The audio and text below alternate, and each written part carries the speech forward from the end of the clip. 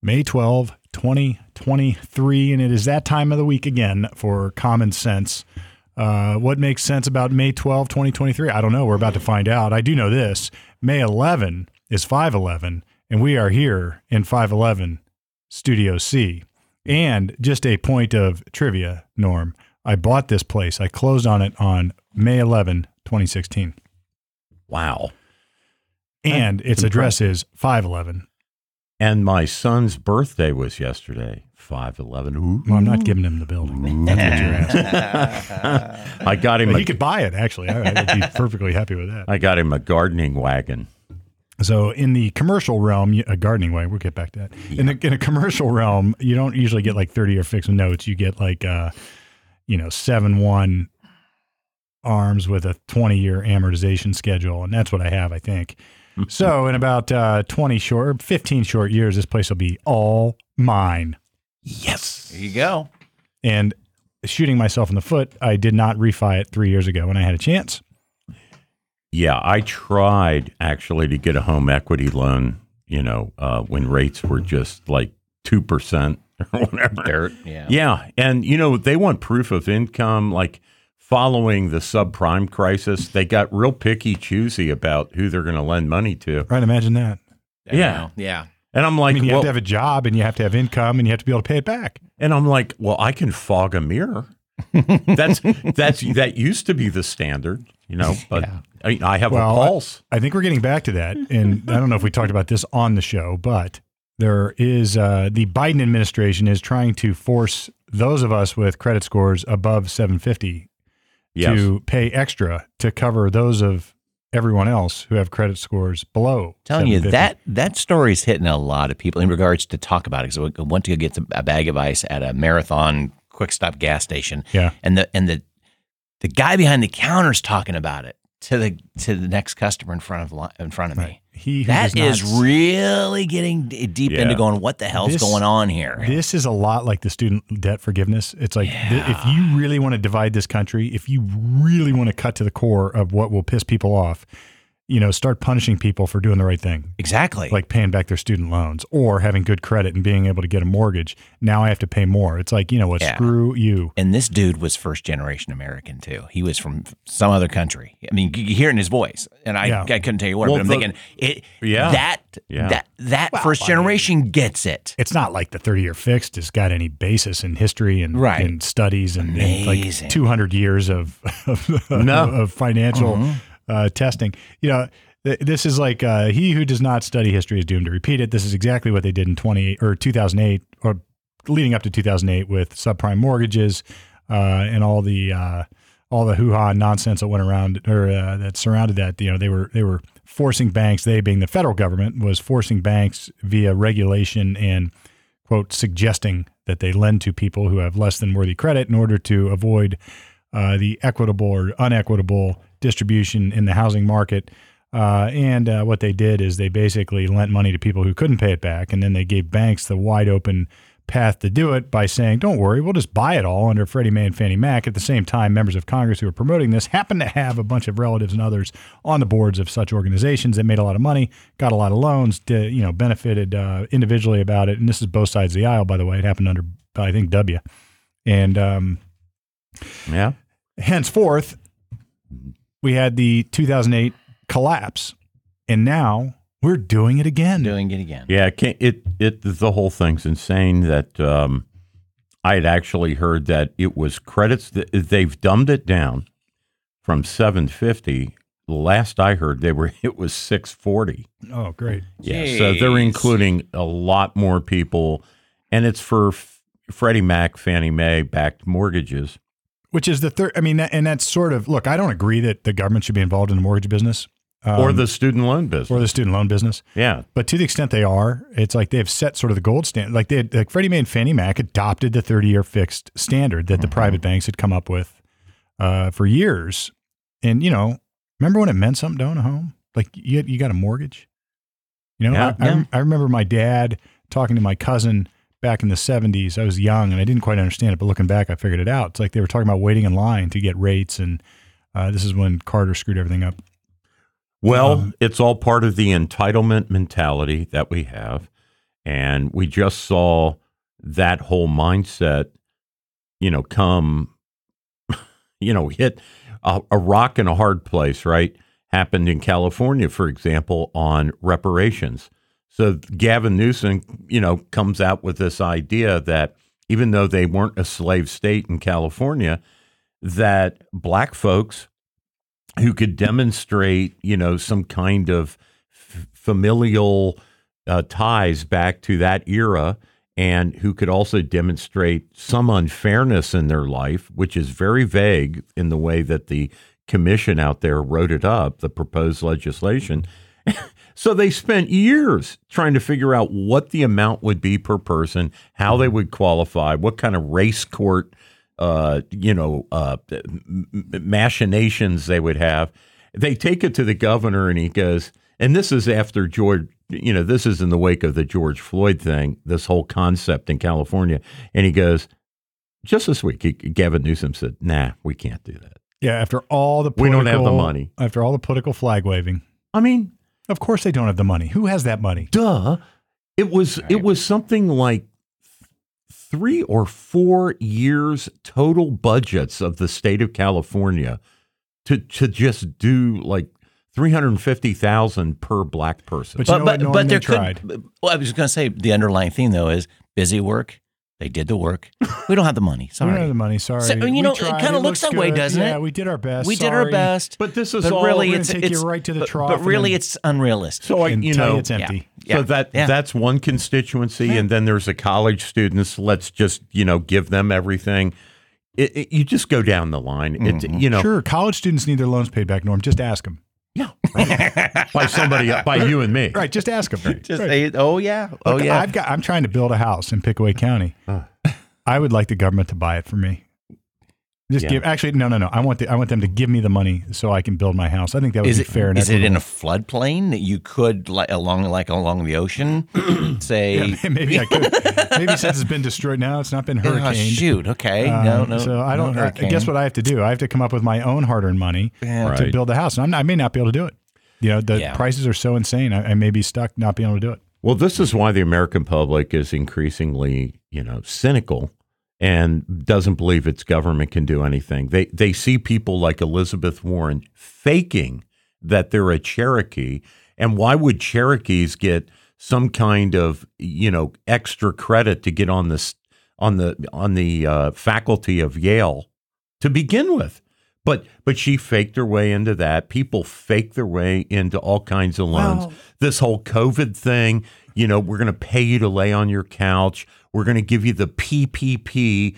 And, people abuse that. I forget how many billions of dollars the GSA said were fraudulent. Well, look, I mean, you said something like people think the government can do. It's like, people don't trust the government doing it. I think it's the opposite. I think people this generation, us and we included, I think to some extent. I think we are all, I think, wise to it, but. On the nipple is what you're going to say, right? Well, we think that government's a never-ending. We think the government can fix everything. Yeah, right. And if you think about it, like this is a very biblical concept, right?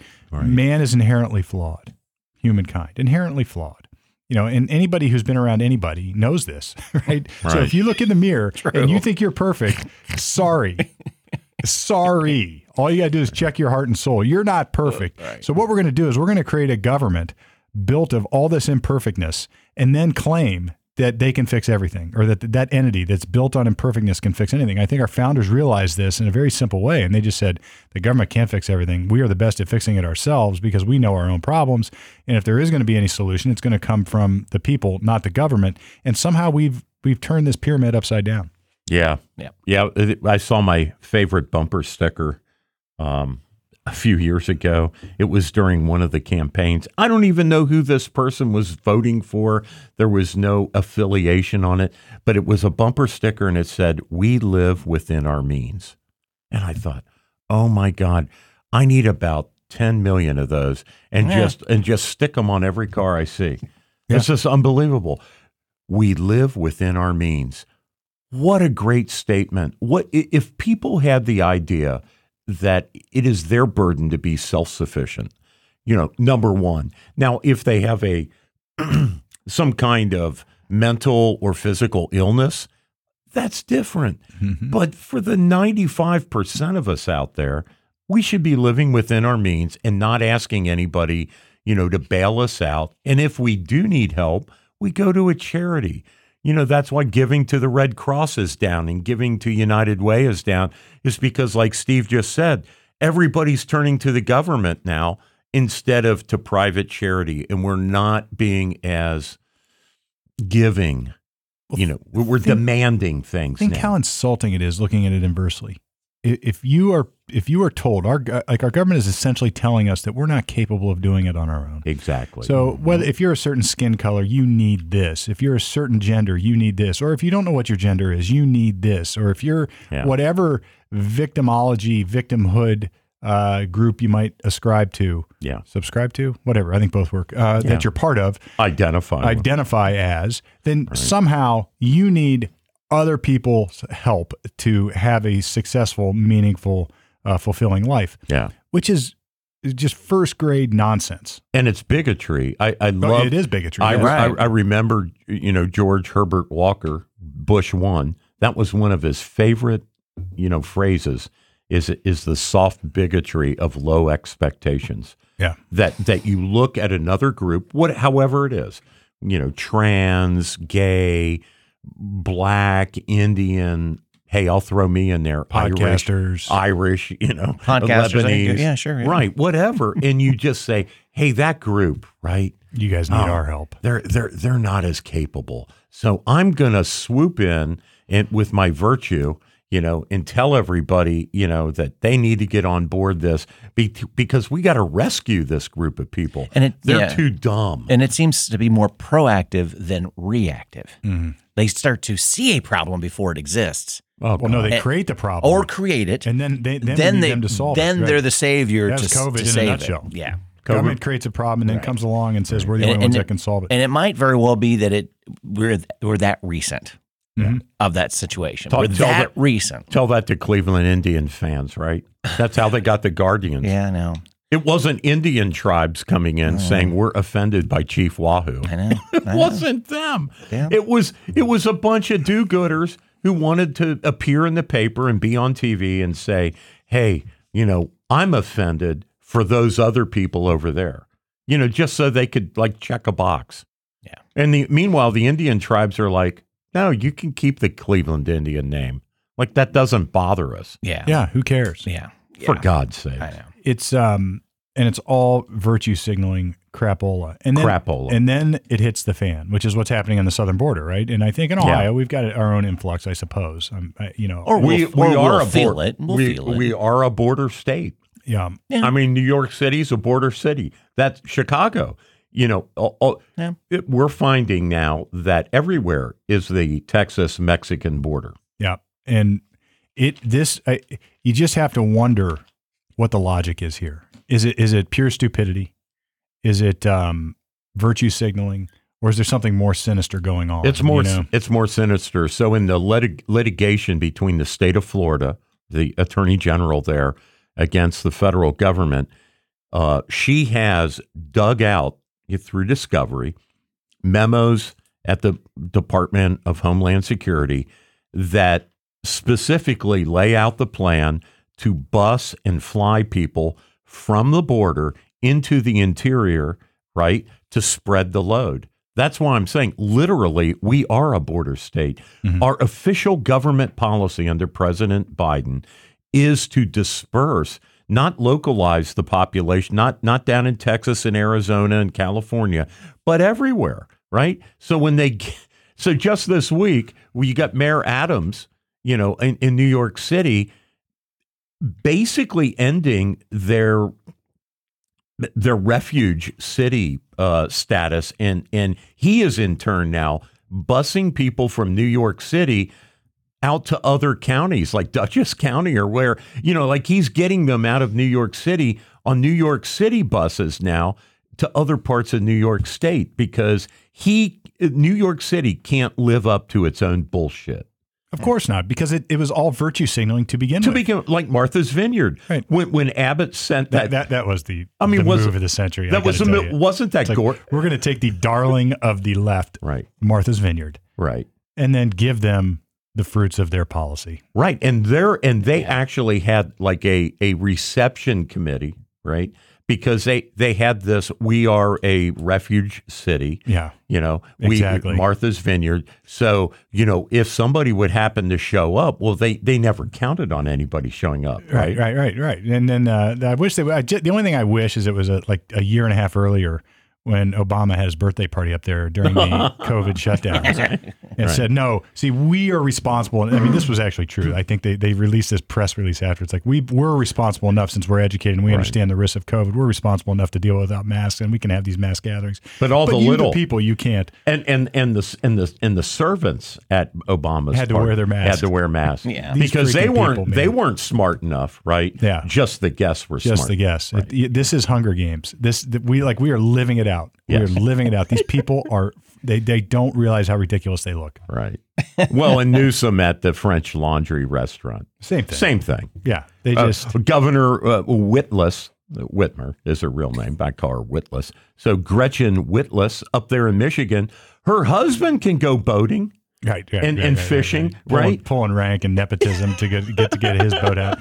It's like these people. Nancy can get a hairdo. But it looks good, et cetera. It looks good, though. Their policy looks and sounds good. But not for them. Not for them. No, exactly. I mean, why should they live without income? Yeah. Why should they live without their boats? Why should Obama not have a birthday party on Martha's Vineyard in the midst of a government-enforced shutdown for the rest of us? I do have to say that our lieutenant governor did seem to have a very good haircut through this whole DeWiney.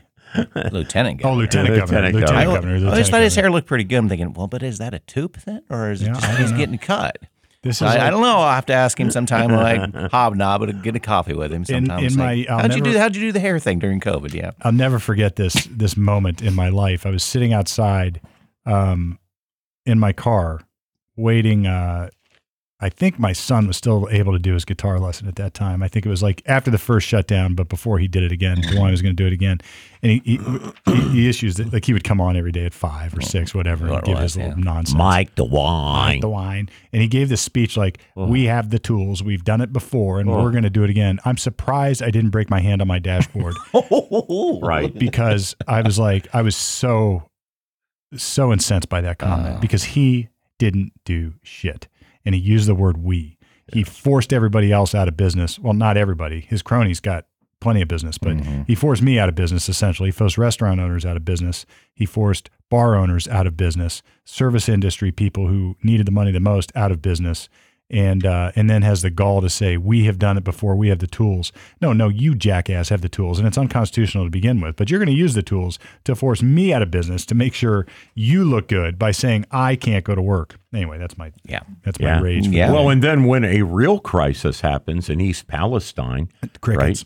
Right? Crickets. We have the tools, but where'd the fucking toolbox go? No hands on deck. Where'd that toolbox go? No hands on deck. That required government had the tools to do it, and government failed. Like what they maybe should have done. And look, you can even don't get me going on whether I think the government had the ability to fix that mess, but at least they should have tried, and they should have been there. Inept at it. Completely inept, and to blame the little fire department guy that was ultimately his call to torch the chemicals. Yeah. Right. So if the government should have hired a leading expert on how to fix this problem. Get some dude with the boots on the ground there, like, the Exchequer, Jay. Yeah. Get a guy like Jay there. They're out there. Who's open, not to his own ideas, but to all ideas. Right. And then pick the right one or the best one under the circumstances. And that way, even if you're wrong, see, this is what they don't realize. Even if you're wrong, then you can say, look, this was the best choice at the time, given the information that I had. And if I'm wrong, I will accept responsibility for making the wrong choice, but it's what I thought was right.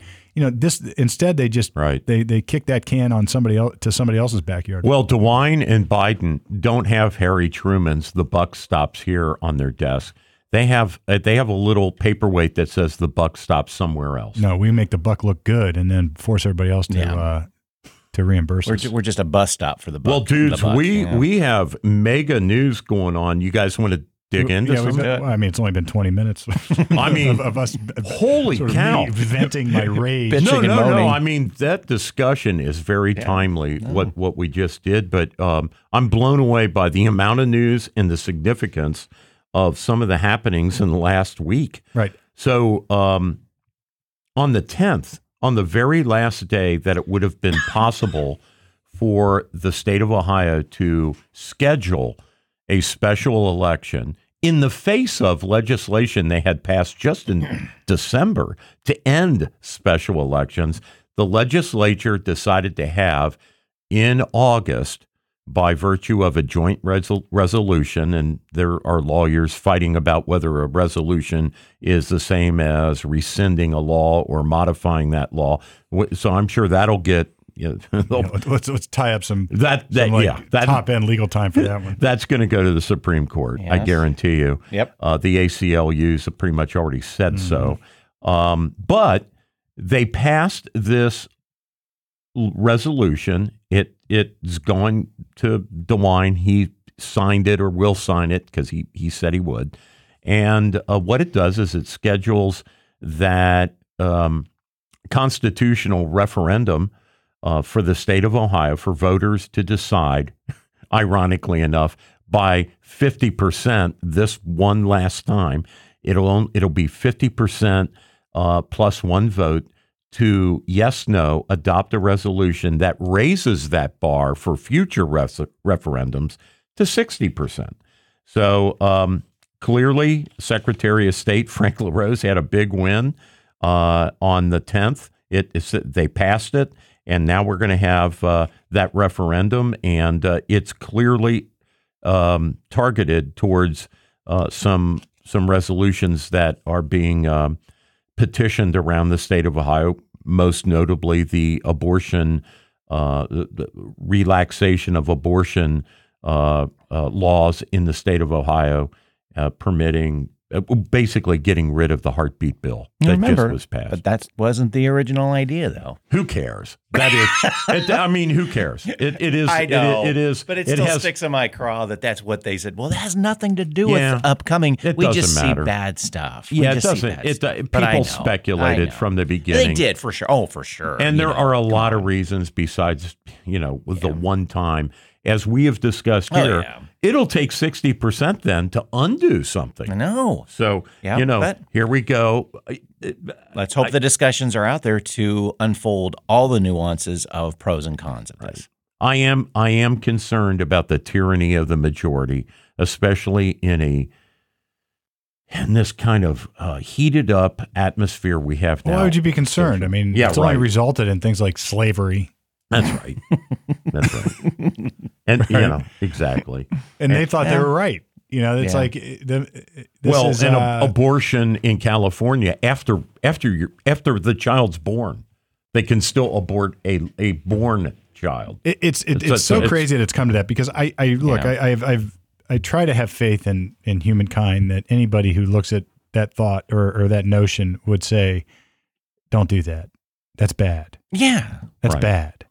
Don't kill a baby after it's born. Hippocratic Even if you wanted to abort it before it's born, killing it after it's born. I mean, no matter what threshold, no matter where you draw the line, which I would disagree with all of this anyway, but if you're going to draw the line at birth, I mean, at least that's, that's like, don't kill a baby after birth. Now, I've talked to and argued with people recently in the last 2 months on this, and they're like, no, nobody agrees with that. I'm like, no. There are people advocating for this. And I would hope that they're not advocating because they really agree with it, but it's just become so polarized that no matter what one side wants, the other side has to disagree. Yeah, knee-jerk reaction. That's right. Because I just can't accept that anybody on the earth would advocate for killing babies after they're born. Yeah. I just can't imagine that anybody would do that. I know. Well, we're like China, maybe. We're in a culture of like Trump derangement syndrome, where because Trump, his administration had some of these laws, for example, or policies on the border. Immediately, Biden comes in, and just because Trump had something, right? We're getting rid of it. Yeah, we got to get rid of it. And it's like, wait a minute. It was a good idea. So, this morning at 12:01 a.m., Title 42 went away, and now we're under Title 8, and we have I think Bill Melugin of Fox News said there were 22,000 people queued up in places across the border. This is like a military invasion. 100%. You know, yeah, and you've got this. It's like philosophically, it's so interesting to me because you take this notion that identity matters so much. So if something's coming from somebody who happens to be of a different color skin or darker color skin, then all of a sudden it has more merit. But the opposite is also true for these people, which is if it comes from a certain person that they don't like, it has no merit, even if it's a good idea. It's not judging ideas based on reason, common sense, and experience. It's judging ideas based on whoever's purveying it. Right. And what nonsense. I mean, look, it's not, the Greeks figured this out. It's an argument from authority. It's a logical, I think the Greeks, it's a logical fallacy from the outset. Yeah. So a total moron can have an awesome idea. Yeah. And a complete genius can have a horrible idea. It happens all the time. Mm-hmm. Yeah, people. A black guy can have a great idea. A white guy can have a terrible idea. A black guy can have a terrible idea, and a white guy can have a great idea. And guess what? It doesn't make any difference what their skin color is. It doesn't at all, right? I would hope, right? I'm wanting to go back and start to just read news stories in print because I really don't want to see the color of either the author, the reporter, the people involved in the story.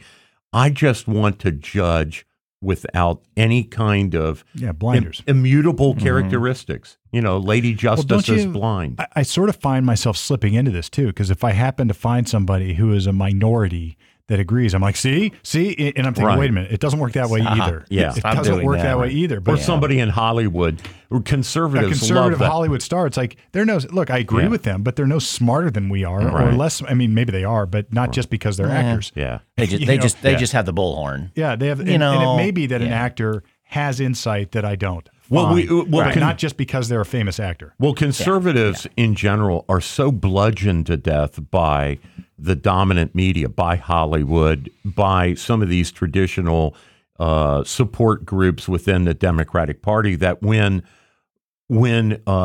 say, a female activist or Jane Fonda. Yeah, well, no, I'm saying when a female activist comes out, like Naomi Wolf recently has come out and just basically said all of this trans stuff, is destroying, women's rights, left and right. And like, that's when conservatives go, see, one of those really virtuous people that's on the other side, they agree with us.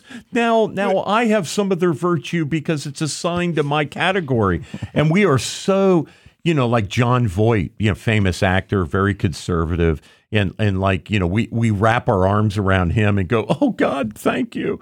It's kind of ridiculous. It's equally ridiculous. Now, it's not wrong. It's not to wrong. agree with John Voight that he has good ideas. Of course not. But no. What you're saying is we're committing the same fallacy that the other side is committing by ascribing some sort of merit to our ideas only because John Voight agrees. Right. The idea is an appeal to authority. It's an appeal to authority the other way, right? Which is illogical. The same logical problem. And we suffer from it a little bit. We do. It's like I found myself playing the sloppy pool game that has been created by others. Mm-hmm. Guys, something just incredible. Again, I mean, this past week was filled with mega things. So just a couple of weeks ago, and it took a while for the story to gain traction, but a couple of weeks ago in Xenia, Ohio, in a little municipal courtroom, Judge David McNamee, I think is how you pronounce his name. McNamee. McNamee. He found a 31-year-old, 350-pound man who claims to be a woman, not guilty of public indecency charges involving multiple women at multiple YMCAs in the greater Dayton area, Fairborn, Dayton, Xenia. Some of these exposures, because he was given permission by the director of the YMCA that he could use the women's dressing room. So he went in there. Now he's got all his tackle and he displayed it. And some of the girls in there were 13, 16 years old. He was accused by one of the staffers at the YMCA of sexually assaulting her when she went to hug him and she had supported him in his claims of womanhood. He took the occasion of the hug to grab her and sexually assault her. Get a little feely during the hug. Yeah. This is a warm, fuzzy moment. Let's make it warmer and fuzzier. Yeah. So this guy, Darren Glines is his name, was found not guilty by the judge. I wonder why, though. I'll tell you the why. Okay. The judge actually wrote a little opinion. I'd love to hear it. And two things. He said, first of all, he had the YMCA's permission. All right. So that's where I was going first. Of all. Yeah. Number one, the YMCA put out a statement that the reason that he was allowed in the women's locker room, and this is all a direct quote, which is unbelievable.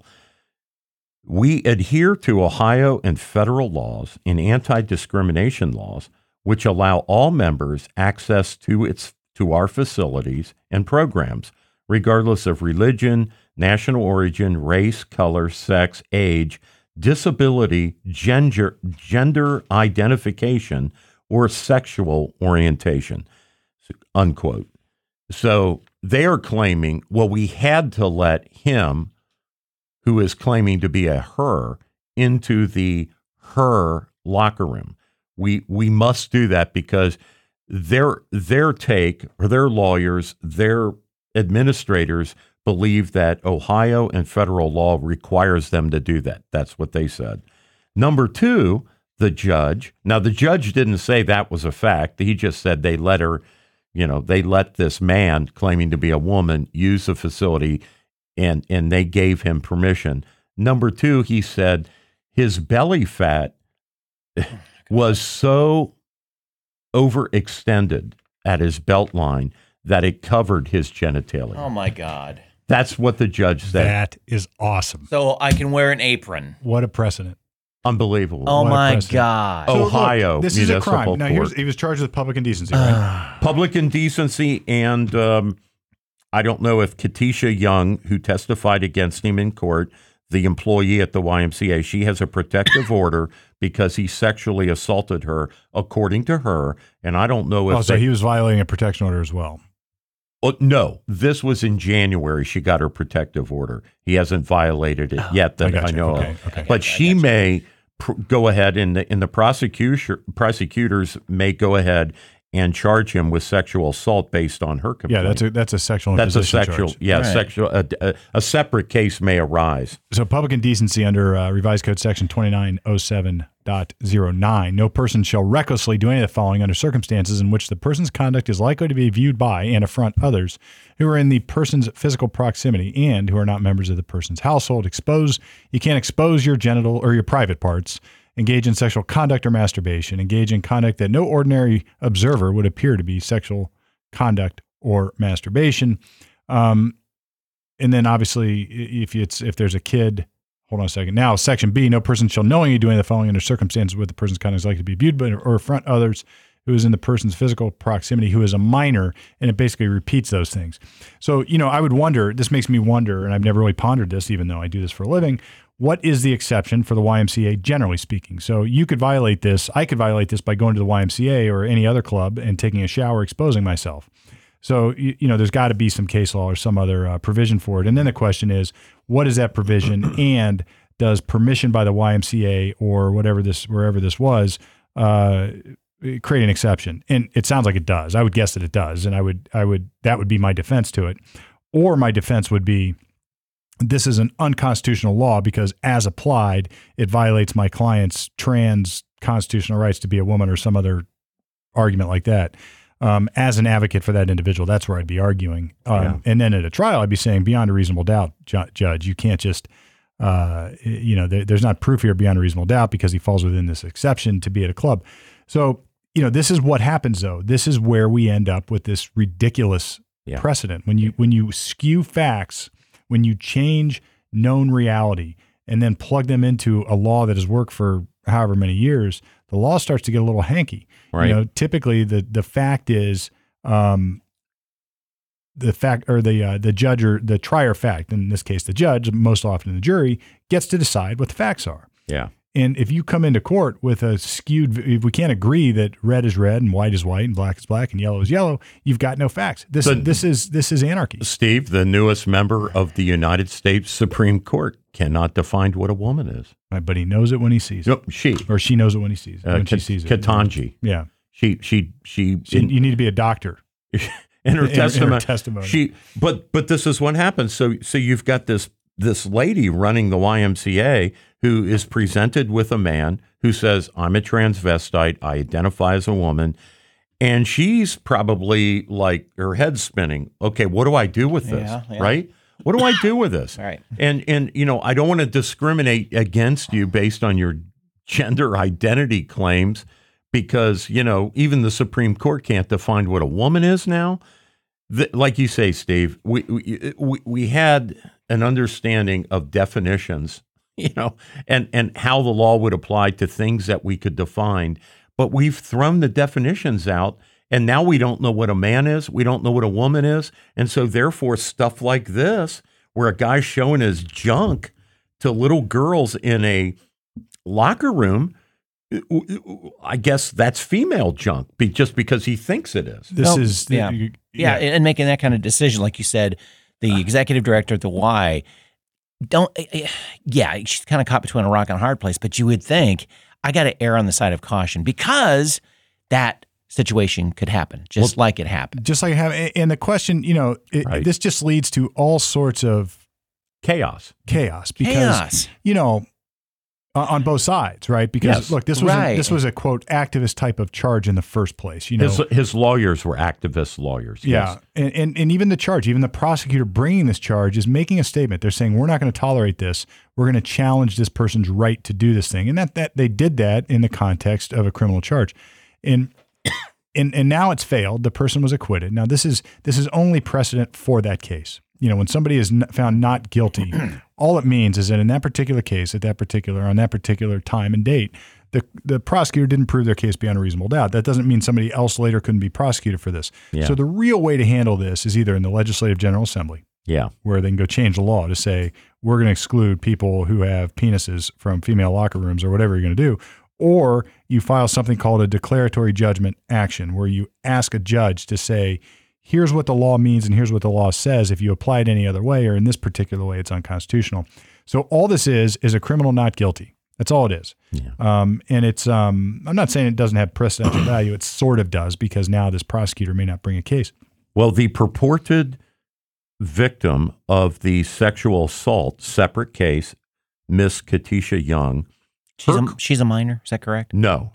She's an employee of the YMCA. Okay. Or was at the time. The warm, fuzzy hug. Okay. She said, and this is a direct quote from her, he will feel emboldened by this not guilty verdict, and he will do it to somebody else. Sure he will. Meaning the assault. Well, it doesn't sound like that case has been tried yet. So, Or will be. We don't know. I mean, look, if you touch somebody else in a sexual manner, like say outside their clothing, it sounds like that's what this was.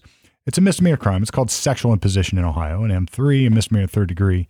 If you do it inside the clothes, or you start to penetrate, or you do other things like that, it gets a lot more serious, a lot quicker. But it could also be a sexual assault or a sexual battery in Ohio, sexual assault in Ohio. There's different crimes that would apply. She's claiming an assault. And I don't know the elements, Steve. You do. Yeah, an assault is knowingly cause or attempt to cause physical harm to somebody else without consent or privilege. Sexual assault is essentially touching somebody, or having sexual contact or conduct with somebody that is unwanted. So, a lot of these crimes overlap. So some of it is up to whether the prosecutor wants to pursue it as a felony of the third degree, or as a misdemeanor third degree, or how they want to pursue it. But hopefully, if this individual did this, if this individual played grab ass unwantingly with this employee of the YMCA, well, then he ought to be prosecuted. And look, I don't care if you're trans. I don't care if you're not trans. Yeah. I don't care if you're a wholesome, gorgeous Ken doll with a six-pack ab, or your belly's too big to hang over your pecker. It doesn't make any difference to me. If you're doing this and it's against the law, you ought to be prosecuted. Now, look, you're hearing it from me, a criminal defense attorney, right? This is I would represent him at the same time, which is it's not incongruous with my belief structure. No, because you're defending someone so they're not prosecuted the wrong way. Yeah. Or if I can beat the case, I'll beat it. You bet your ass I will. Yeah, sure. And I don't care if I've got no moral qualms about it, because the prosecutor has to bring a case, the prosecutor has to come into court, the prosecutor has to present evidence beyond a reasonable doubt. And if they are permitted to do anything less than that, the next time Norm is charged in Johnstown, Ohio, with not having a license plate or something similar, he's going to be wrongfully convicted.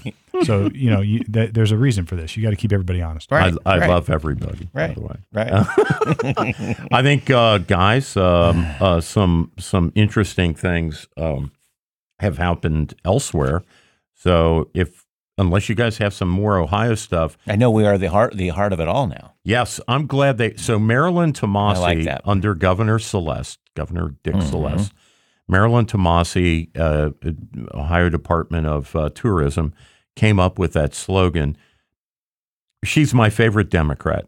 She's a fabulous person. I mean, she's no longer with the state of Ohio. I don't know what Marilyn's doing these days, but she was fantastic. If you were involved in the tourism or travel industry back in the day when she was running things, she would always call you back. She was always available to speak to a group or to pump up a movie production in Ohio or whatever it was. She did a lot with a microscopic budget, and she was one of the superstars in the Celeste administration. I say that as a Republican. I like Dick Celeste. He was an interesting governor, but he was available. Like he was. You could get a hold of him. You could get a hold of people in the administration back then. I think people could learn a lot about the way to treat constituents from Governor Celeste and that era of government.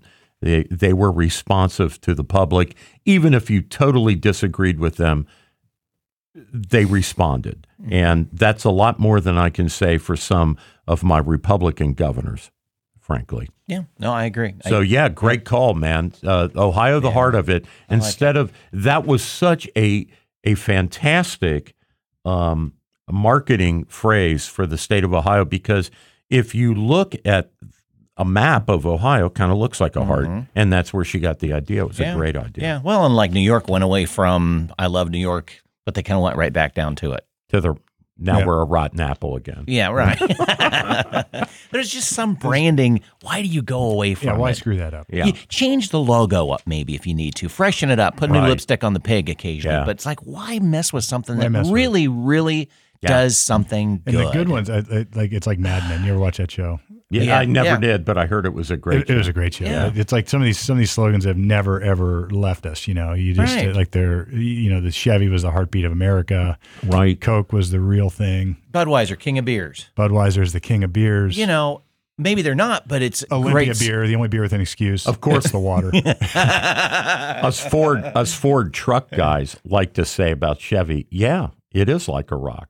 Yeah, that's what we think of Chevy pickups. They're like a rock. Well, speaking of pickups and cars, I had occasion to go to Fort Hays Career Center out of the Columbus City Schools and sort of do a tour and see what they had going on for an orientation meeting.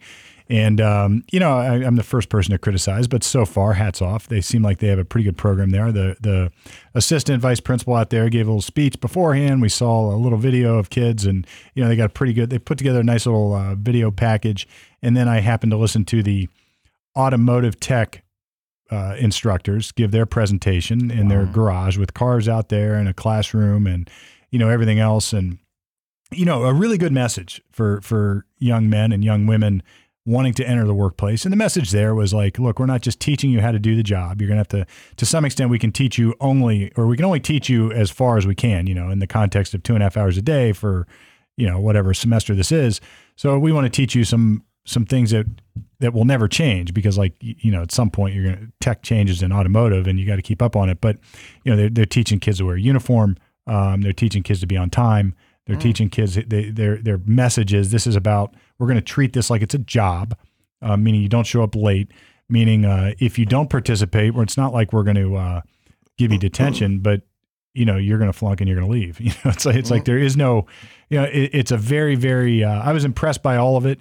They were, the instructors were hands-on guys in this particular case because that's where I was. And they both had significant experience. They did not talk down to anyone. So hats off to 4 days so far anyway. Is that a recently new introduced program, or has it been around for it? Because I think it's been around for a long time. Really? It's basically Great. a vocational program out of Columbus City Schools. That's great. Yeah, man, we need so much more. Oh my gosh, yeah. They had welding, they had HVAC, they had just incredible number of different trades that kids could sign up for. Yeah, and nice. In the assembly were a bunch of kids and their parents of all types. All backgrounds. They had translators there, the whole 9 yards. But it really sort of felt good to think, all right, at least somebody is trying to do something to teach kids how to function in the world, as opposed to go off and engage in this sort of mental academic masturbation in these Ivy League institutions. What was the technical high school facility on Stelzer next to the Aladdin Shrine Temple? You guys remember that? There was a technical school. Yeah. Now it's all Easton Mall, of course. But I can't remember what that I took an adult. So at nighttime they would have adult classes on trades, and I took my welding course there. That's pretty neat. I became a pretty proficient welder. I needed it for my business where I fabricate things. So anyway, it was a fantastic. The instructor there was fantastic. And I can't imagine, those kinds of guys, and I'm sure women too. There's fantastic female mechanics in racing, in IndyCar, NASCAR, engineers. I can't imagine better people for a young person in high school to go in and learn a trade from people who have practical knowledge of how to do things. And even if what dawned on me there is a couple things I saw, and it was parents with their children who were signed up for these programs. And at least in the automotive tech, the parents were asking interesting questions, not just sort of listen to me type questions, which you hear a lot at the schools. Like, the people pontificate in their question, and it's really more about signaling their own virtue. But here there were real questions. Every young adult there, male and female. And there were some gals signing up for the auto tech, which is cool. Oh yeah. They were all like intrigued, like blown away, intrigued, like looking around, like they wanted to go check out the tools, and they wanted. It's like they wanted to be there, and it's like it just felt sort of good that we can supply something that has actually value. And what you just said, Norm, gave me a thought, and that is, even if you don't want to go be an auto tech for the rest of your life, right? You're not going to lose the skills that they're teaching you there, and I think it's far more valuable than some of this BS that they're learning in the. I'm not a full-time welder, to your point. Yeah, I'm not. I don't weld full time. Yep. But I got that skill, and I've had neighbors come over. Hey, the door is sagging on my car. Can you fix the A pillar and reinforce the hinges and stuff? I break out the MIG welder, help people out, fix bicycles, whatever.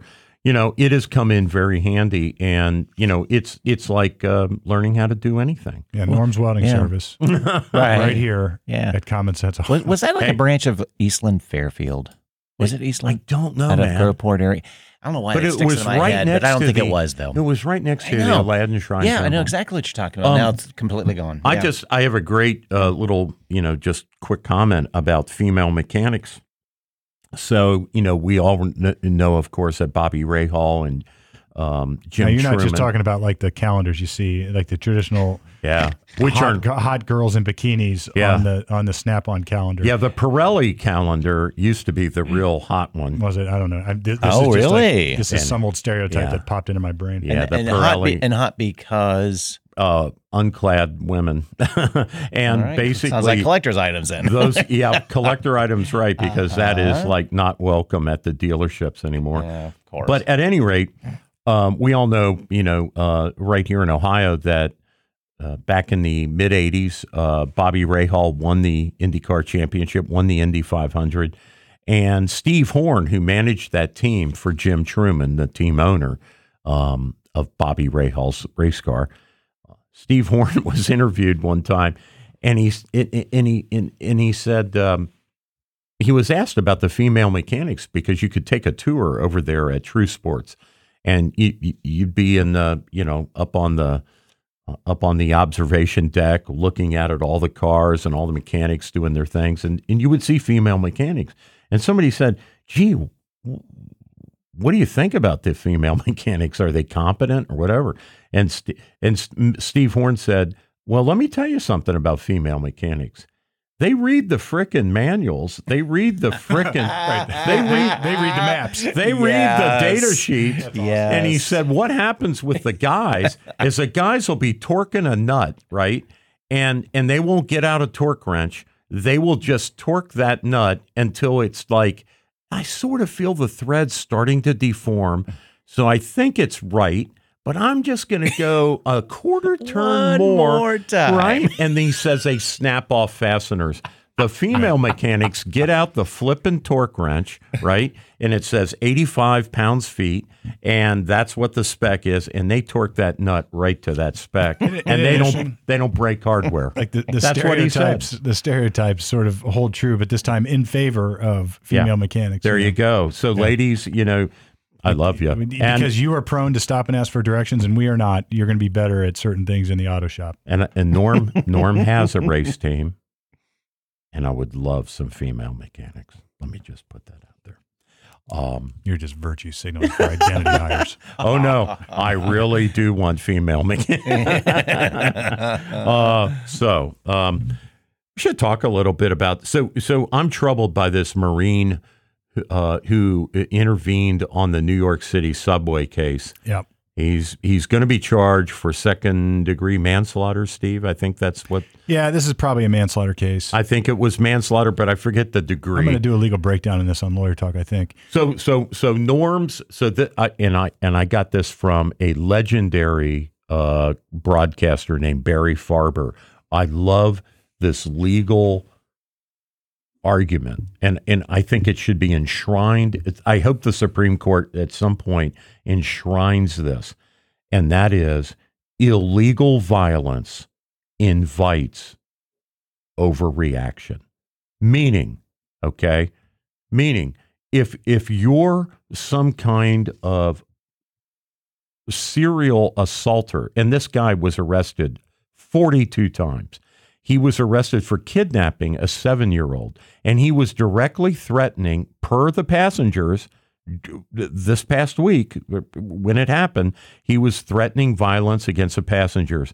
So this young Marine, I think he's 23 years old, no longer in the Marine Corps, but young man who had been in the Marines, wrestled him down on the ground, put him in a hold around his neck, and 2 other people assisted him. And they kept him on the ground, I guess, for 15 minutes until the NYPD showed up. Yeah, it's very similar to the Chauvin and Floyd thing. Except these are passengers, not police officers. Yeah. And it maybe not as maybe dissimilar in other significant ways. But so I got some interesting thoughts on this. Yeah, go, man. I don't know if my thoughts are interesting. I had some comments on it, I guess I'll say. Whether they're interesting, you will decide.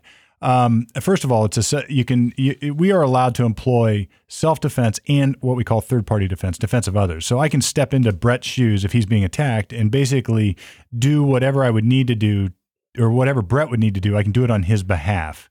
So if he's facing a deadly threat, I can use deadly force to repel the threat on Brett's behalf. And now in Ohio, they finally changed the law that the government has to disprove it. That it was self-defense beyond a reasonable doubt, instead of me trying to establish that I acted in self-defense by preponderance of the evidence. But so it's third-party defense. Now, you ended up in this scenario here where the first question is, was this Marine actually acting in anybody's defense? A defense of the general public, perhaps? Or was there somebody individually that the guy was attacking? Or was he just being sort of a good Samaritan to try to quell a potential threat? So the first hurdle they're going to have is trying to argue that he was acting in some sort of self-defense, because clearly he himself was not under attack. He wasn't the one that was facing a threat of force. And in this case, there may have to be a justification of deadly force because the guy died. Then you get into this idea of, I think, a broader picture here, Norm, that you brought up, which is if something about tolerate violence and you're going to, whatever that quote was. I think really what's going on is this: when we as a society decide to permit and tolerate criminal behavior or erratic behavior or chaos in the streets, which is what this was by every measure, it's not that it's going to go unnoticed, and it's not that the people themselves are just going to tolerate it. If the government's going to tolerate it, meaning they're not going to employ a police force, they're not going to employ mental health services that would basically get this guy off the street because they think it's not morally right to do that. They should just live on the streets and be chaotic. Can I throw a little fact in there? Let me help you. Let me throw a little fact in there. According to the reporting, okay, so this is, I just want to asterisk this, but according to the reports, a week before this incident happened, he walked out of a basically a halfway house that a court had just put him into because he had assaulted somebody else. Mm-hmm. So they put him into a halfway house. Again, he had been arrested 42 times. Mm-hmm. And he just walked out. So he wasn't under any kind of physical restraint, where you couldn't leave the house. You could leave the house of your own volition and nobody was going to stop you. And he did. And, this is, there's so much baked into this little story. And including race, of course. Well, I'm leaving all that out of it because I think really it's more philosophical than that. Actually, but I think that's why the prosecutor, there's pressure on him. Al Sharpton and other people have said, and mental health. You got to go. Generally speaking, it's like we as a society decided mental health shouldn't. The way we were handling it, maybe in the 50s, with giving people frontal lobotomies and everything else, isn't good. But then it's backlashed all the way to this now, where they're just on the street. One flew over the cuckoo's nest. And now we have. Yeah. So now we have chaos on the subway or in the streets, and the police aren't doing anything about it. The government's not doing anything about it. The mental health facilities aren't doing anything about it. So the people will, and if you start to really unpack this, you get back to like John Locke and what is the purpose of government in the first place? Yeah. It's to provide us with a comfortable existence, a safe existence, to protect us from others trampling on our rights, or even the government trampling on our rights at the same time. It's like, and when that breaks down, when the government fails in that regard, what do we think is going to happen? Now, that's not to say what this guy did was justified. I'm not making that argument. I don't have to because I don't represent him, although I would. But it is to say that what do we expect to happen when this kind of chaos is going on in the streets and nobody's doing anything about it? And then I hear these commentators on the news talking about this, like shame on this guy, part of just being on the streets, like my own fears shouldn't trump this person's whatever. And I'm like, bullshit. Absolute nonsense. We should not feel afraid to get on a subway that the government's paying for. We shouldn't feel afraid. Imagine this happened on a COTA bus and the government's not doing anything to stop it. These are our services that we're paying for. And you're telling me that I should be okay being scared to death to ride it? There was just a survey that came out yesterday. I happened to catch it on CNN, and only 17% of the subway riders feel safe on the subway. Yeah, and that's horrible because they're paying for it. That's 1 out of 7 feels safe. Right. They're paying for it. So what are they paying for? So this is a complete fundamental breakdown on the governmental contract. Yeah. That's what this is. Like we have a contract with the government. We're going to give you very limited powers, and the one thing we want you to do is keep us safe, and you're failing. And I'm not saying keeping us safe like in a jack boots on the ground type of way, because the extreme of that, of course, is more of the Hobbesian view that give the government all the power in the world. Then you got the Nazis who and Mussolini, the old saying, he made the trains run on time, although that's not necessarily true. But the idea is if you put jack boots on the ground and give the government actors, the brown shirts, all the weapons, well, guess what? You'll get rid of all the crime except for the government crime, because if you're, but there's got to be a balance, but this is way out of balance the other way. So that is Mayor Ginther's reaction to the shooting in the Short North that just happened, right? Is he's basically saying to the state legislature, you've got to do something and take away all the guns. And it's like, dude. Yeah, prosecute the crime. Have you been down to the Short North? Like, it used to be cops walking around on bicycles. They had that thing down tight. Like if you wanted to go to the art galleries and do the gallery hop, or you wanted to hit the restaurants, or whatever it was, and there were jazz clubs down there and all this, and people felt pretty comfortable because there was a big police presence, 20 years ago. Going back 30, 40 years, it was the red light district, right? It was the criminal part of the city that everybody stayed away from. So they gentrified it. They gentrified it, which is a bad word on the left. You're not allowed to use that word. And then they inserted heavy police protection. And look what happened. It flourished. And now they've, the police, and I can't blame them. The police, it's the Ferguson effect, right? The police are like, you know what? If I'm going to go to prison or stand a good chance of going to prison, and I'm going to lose my job, I'm going to lose my house, I'm going to lose my income, and like the police officer in Ferguson, I even have to leave town if I'm found not guilty, right?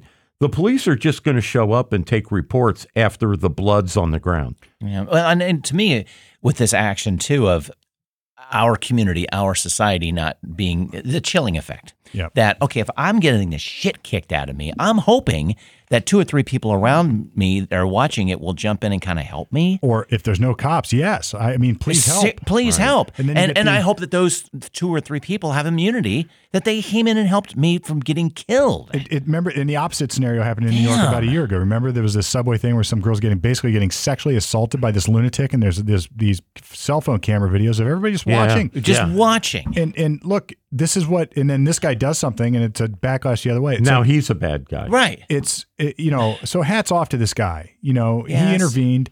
He thought he was he did what he was trained to do, right? He used a chokehold that was designed to basically choke somebody out, and they would just wake up later. Yeah. And something went wrong. His Marine skills kicked in. So the story is when the police showed up, and the guy, the crazy guy, and I don't mean that in a disparaging way, but mentally ill guy. When he died at the hospital later, the police were still taking reports. And the Marine guy, the ex-Marine, when he found out the guy died at the hospital, he started sobbing.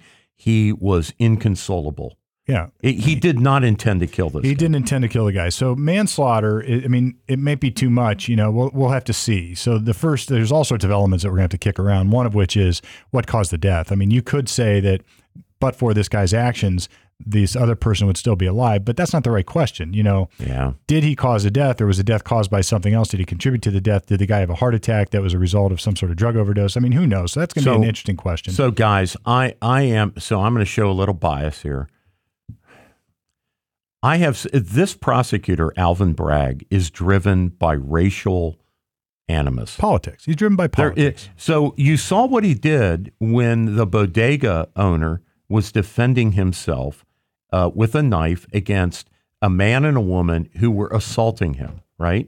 He wanted to charge him with murder. He spent like 10 days in Rikers, right, waiting for the outcome. And basically all of New York City rose up against the prosecutor and said, how can you charge this guy for defending his life? Yeah, the one person died, right?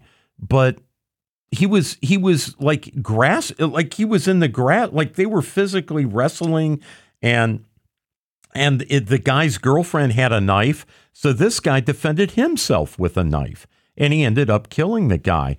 And and the only reason it seemed to me that he was prosecuting that bodega employee was because the bodega guy was in a fight with a black guy. And the BLM people came out and wanted him to go to prison.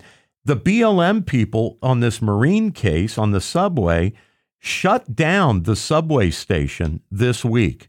They were on the tracks. They got off the platform, down on the tracks, shut down at rush hour the subway in New York City, right? And they made it a race thing. Just like that thing with Chauvin. It was never demonstrated. Now, he may be guilty, Chauvin, of whatever he was found guilty of, but they never charged him with a hate crime. There was no there were all kinds of popular theories that he did it because George Floyd was black, but there was absolutely no proof that that's why he did it. In fact, some of the other cops who assisted Chauvin were themselves minorities. So this whole thing where people are doing something because one person is one color and the other person is another color is crazy to me.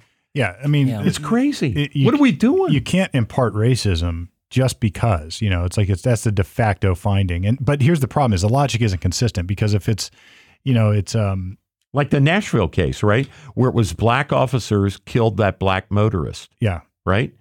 And what do they say? How can that be a race crime? Because they're indoctrinated into white supremacy as a system as a whole. They come up with some tortured logic to believe that. But, I don't know where ultimately this goes for this Marine, and it's horrible and it's awful. And he may have caused the death of somebody else, and it might be some level of manslaughter, right? It might be. I don't know.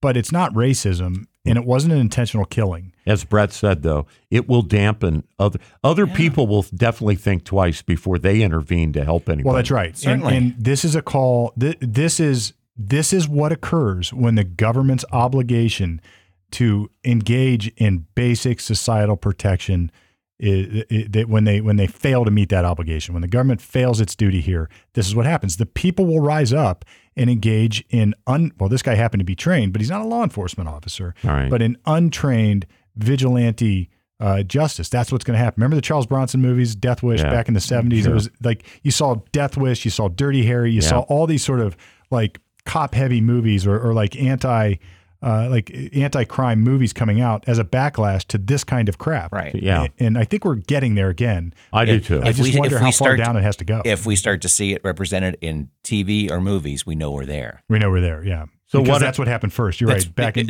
Dirty Harry was 78, 79. Right. Something like that. That's what happens. When San Francisco was falling apart back then, and now it is all over again. No, there's going to be a new Dirty Harry, no question. There will be. Yeah. I think it's telling also, Steve, and as a lawyer, you might agree. I don't know. But Bragg, in bringing these charges, did not go through the grand jury process. So a grand jury did not deliberate on what this ex-Marine did on the subway. Bragg brought these charges without that process. And it seems that to me, that looks more political. That looks more like a reaction to his constituency crying out for some kind of racial justice in this case. Yeah, I'm not sure I understand how that happened then. I need to do some reading because typically you have a constitutional right to have a grand jury. I was just going to say, can the Marine ask for that? It did not go to a grand jury. Then it's only charged by way of a complaint so far then, and it's going to have to go through a probable cause hearing. Okay. And then it's going to have to be bound over and eventually indicted. I mean, I have to see where it is in the system. I don't know the New York procedure. I can read. That's why I'll do a little work on it. Okay. Interesting. You can't just a prosecutor can't unilaterally put somebody on trial for murder. Yeah. Without some due process. It was manslaughter of some kind. Well, that's what I mean. Murder, manslaughter. Okay. It's all the same to me as far as that goes. I mean, they're different crimes, but the same procedure would apply. So I think there's something more to that. The prosecutor doesn't get that unilateral decision. At least I hope not. Yeah. And there's going to have to be some review of that by an independent body. A lot of times what happens is you have a probable cause hearing or a preliminary hearing initially, where a judge has to decide if there's enough evidence to hold somebody, and then the case is bound over and there's more time to convene a grand jury. Other times, somebody's just charged by way of complaint, they waive their right to a prelim, and then eventually a grand jury decides it. So something's going on here. We'll figure it out. You'll take a look. Yep.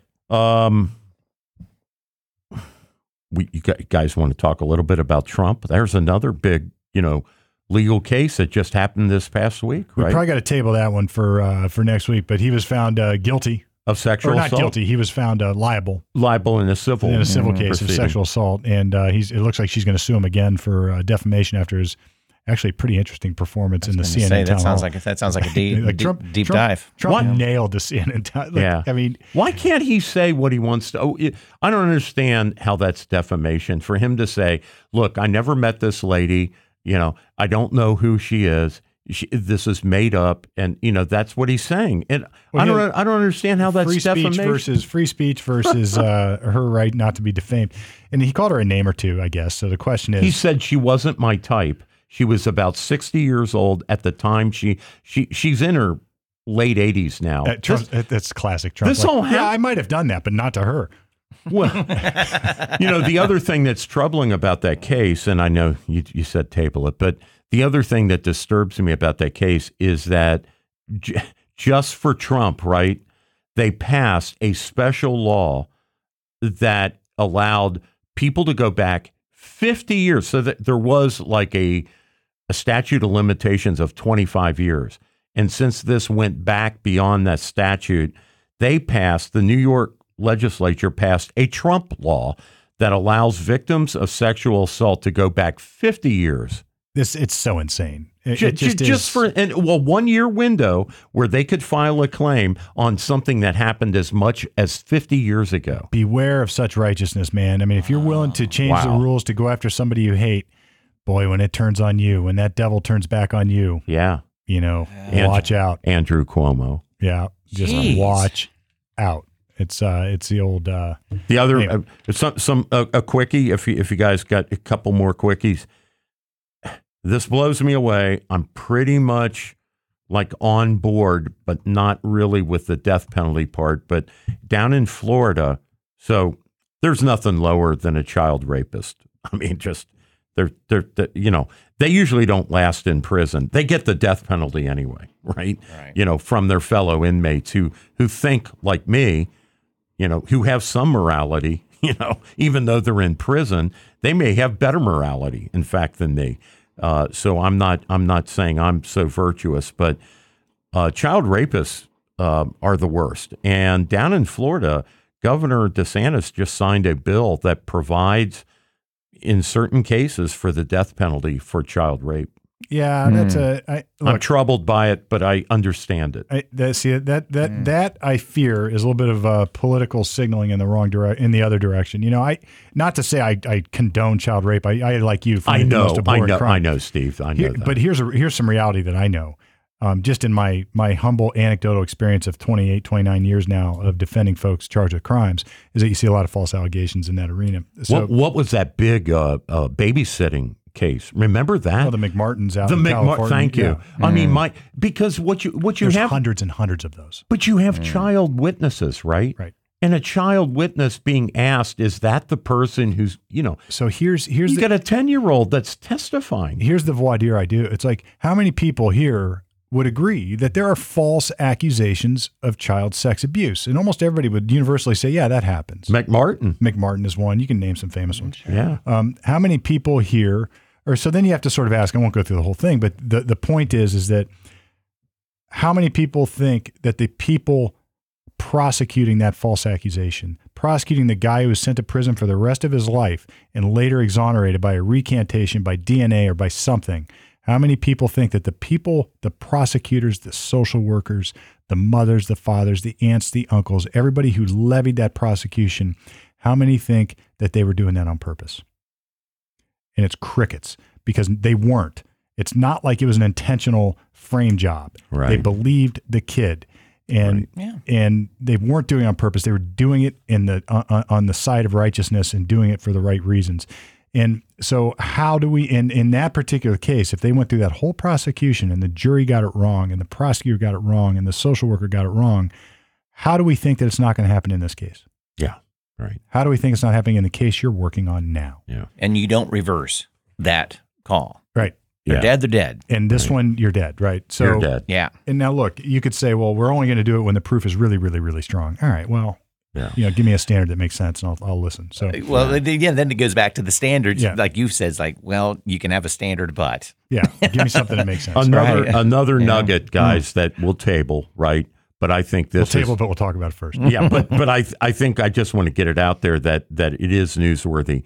So just this week, right, that committee headed by James Comer, a congressman, he laid out the proof that the Biden family, while he was vice president, got in just one tranche so far. He has more that he said is coming. But he has whistleblowers, he has bank records, he has paper corporations that were passed through. The Biden family got $10 million plus from various entities, foreign entities, for doing no work. Like these companies have no purpose for existing other than to receive money and then deposit it into various Biden family accounts, including like one of the granddaughters who was a child got $25,000 dropped in her bank account. Well, look, that's we're going to have to kick that one around, Nick. I mean, holy shit. There's lots going on there, but we do have to wrap it up. I think there's going to be lots of interesting stuff to come on that one. And I think everybody's going to be able to say, I told you so, but I also think it's not going to make a hill beans difference. It'll be water off the back of the Democratic Party, and that'll be that. But all right, we got to wrap it up. It is an hour and 14 minutes in at this point. If you want to be a guest on Common Sense Ohio, guess what? We are taking guests now again. We've got a couple coming up. Some you know, some you don't, some you might want to know, some you may not want to know, but that's all right.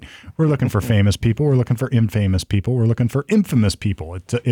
Anything that's interesting, anything that lets us, gives us another step on the ladder of our ever perpetual quest for common sense. We want you here. Just check us out at commonsenseohioshow.com. Send us a note and we'll talk about getting you on. But until then, we are coming at you right from the middle here at Common Sense Ohio.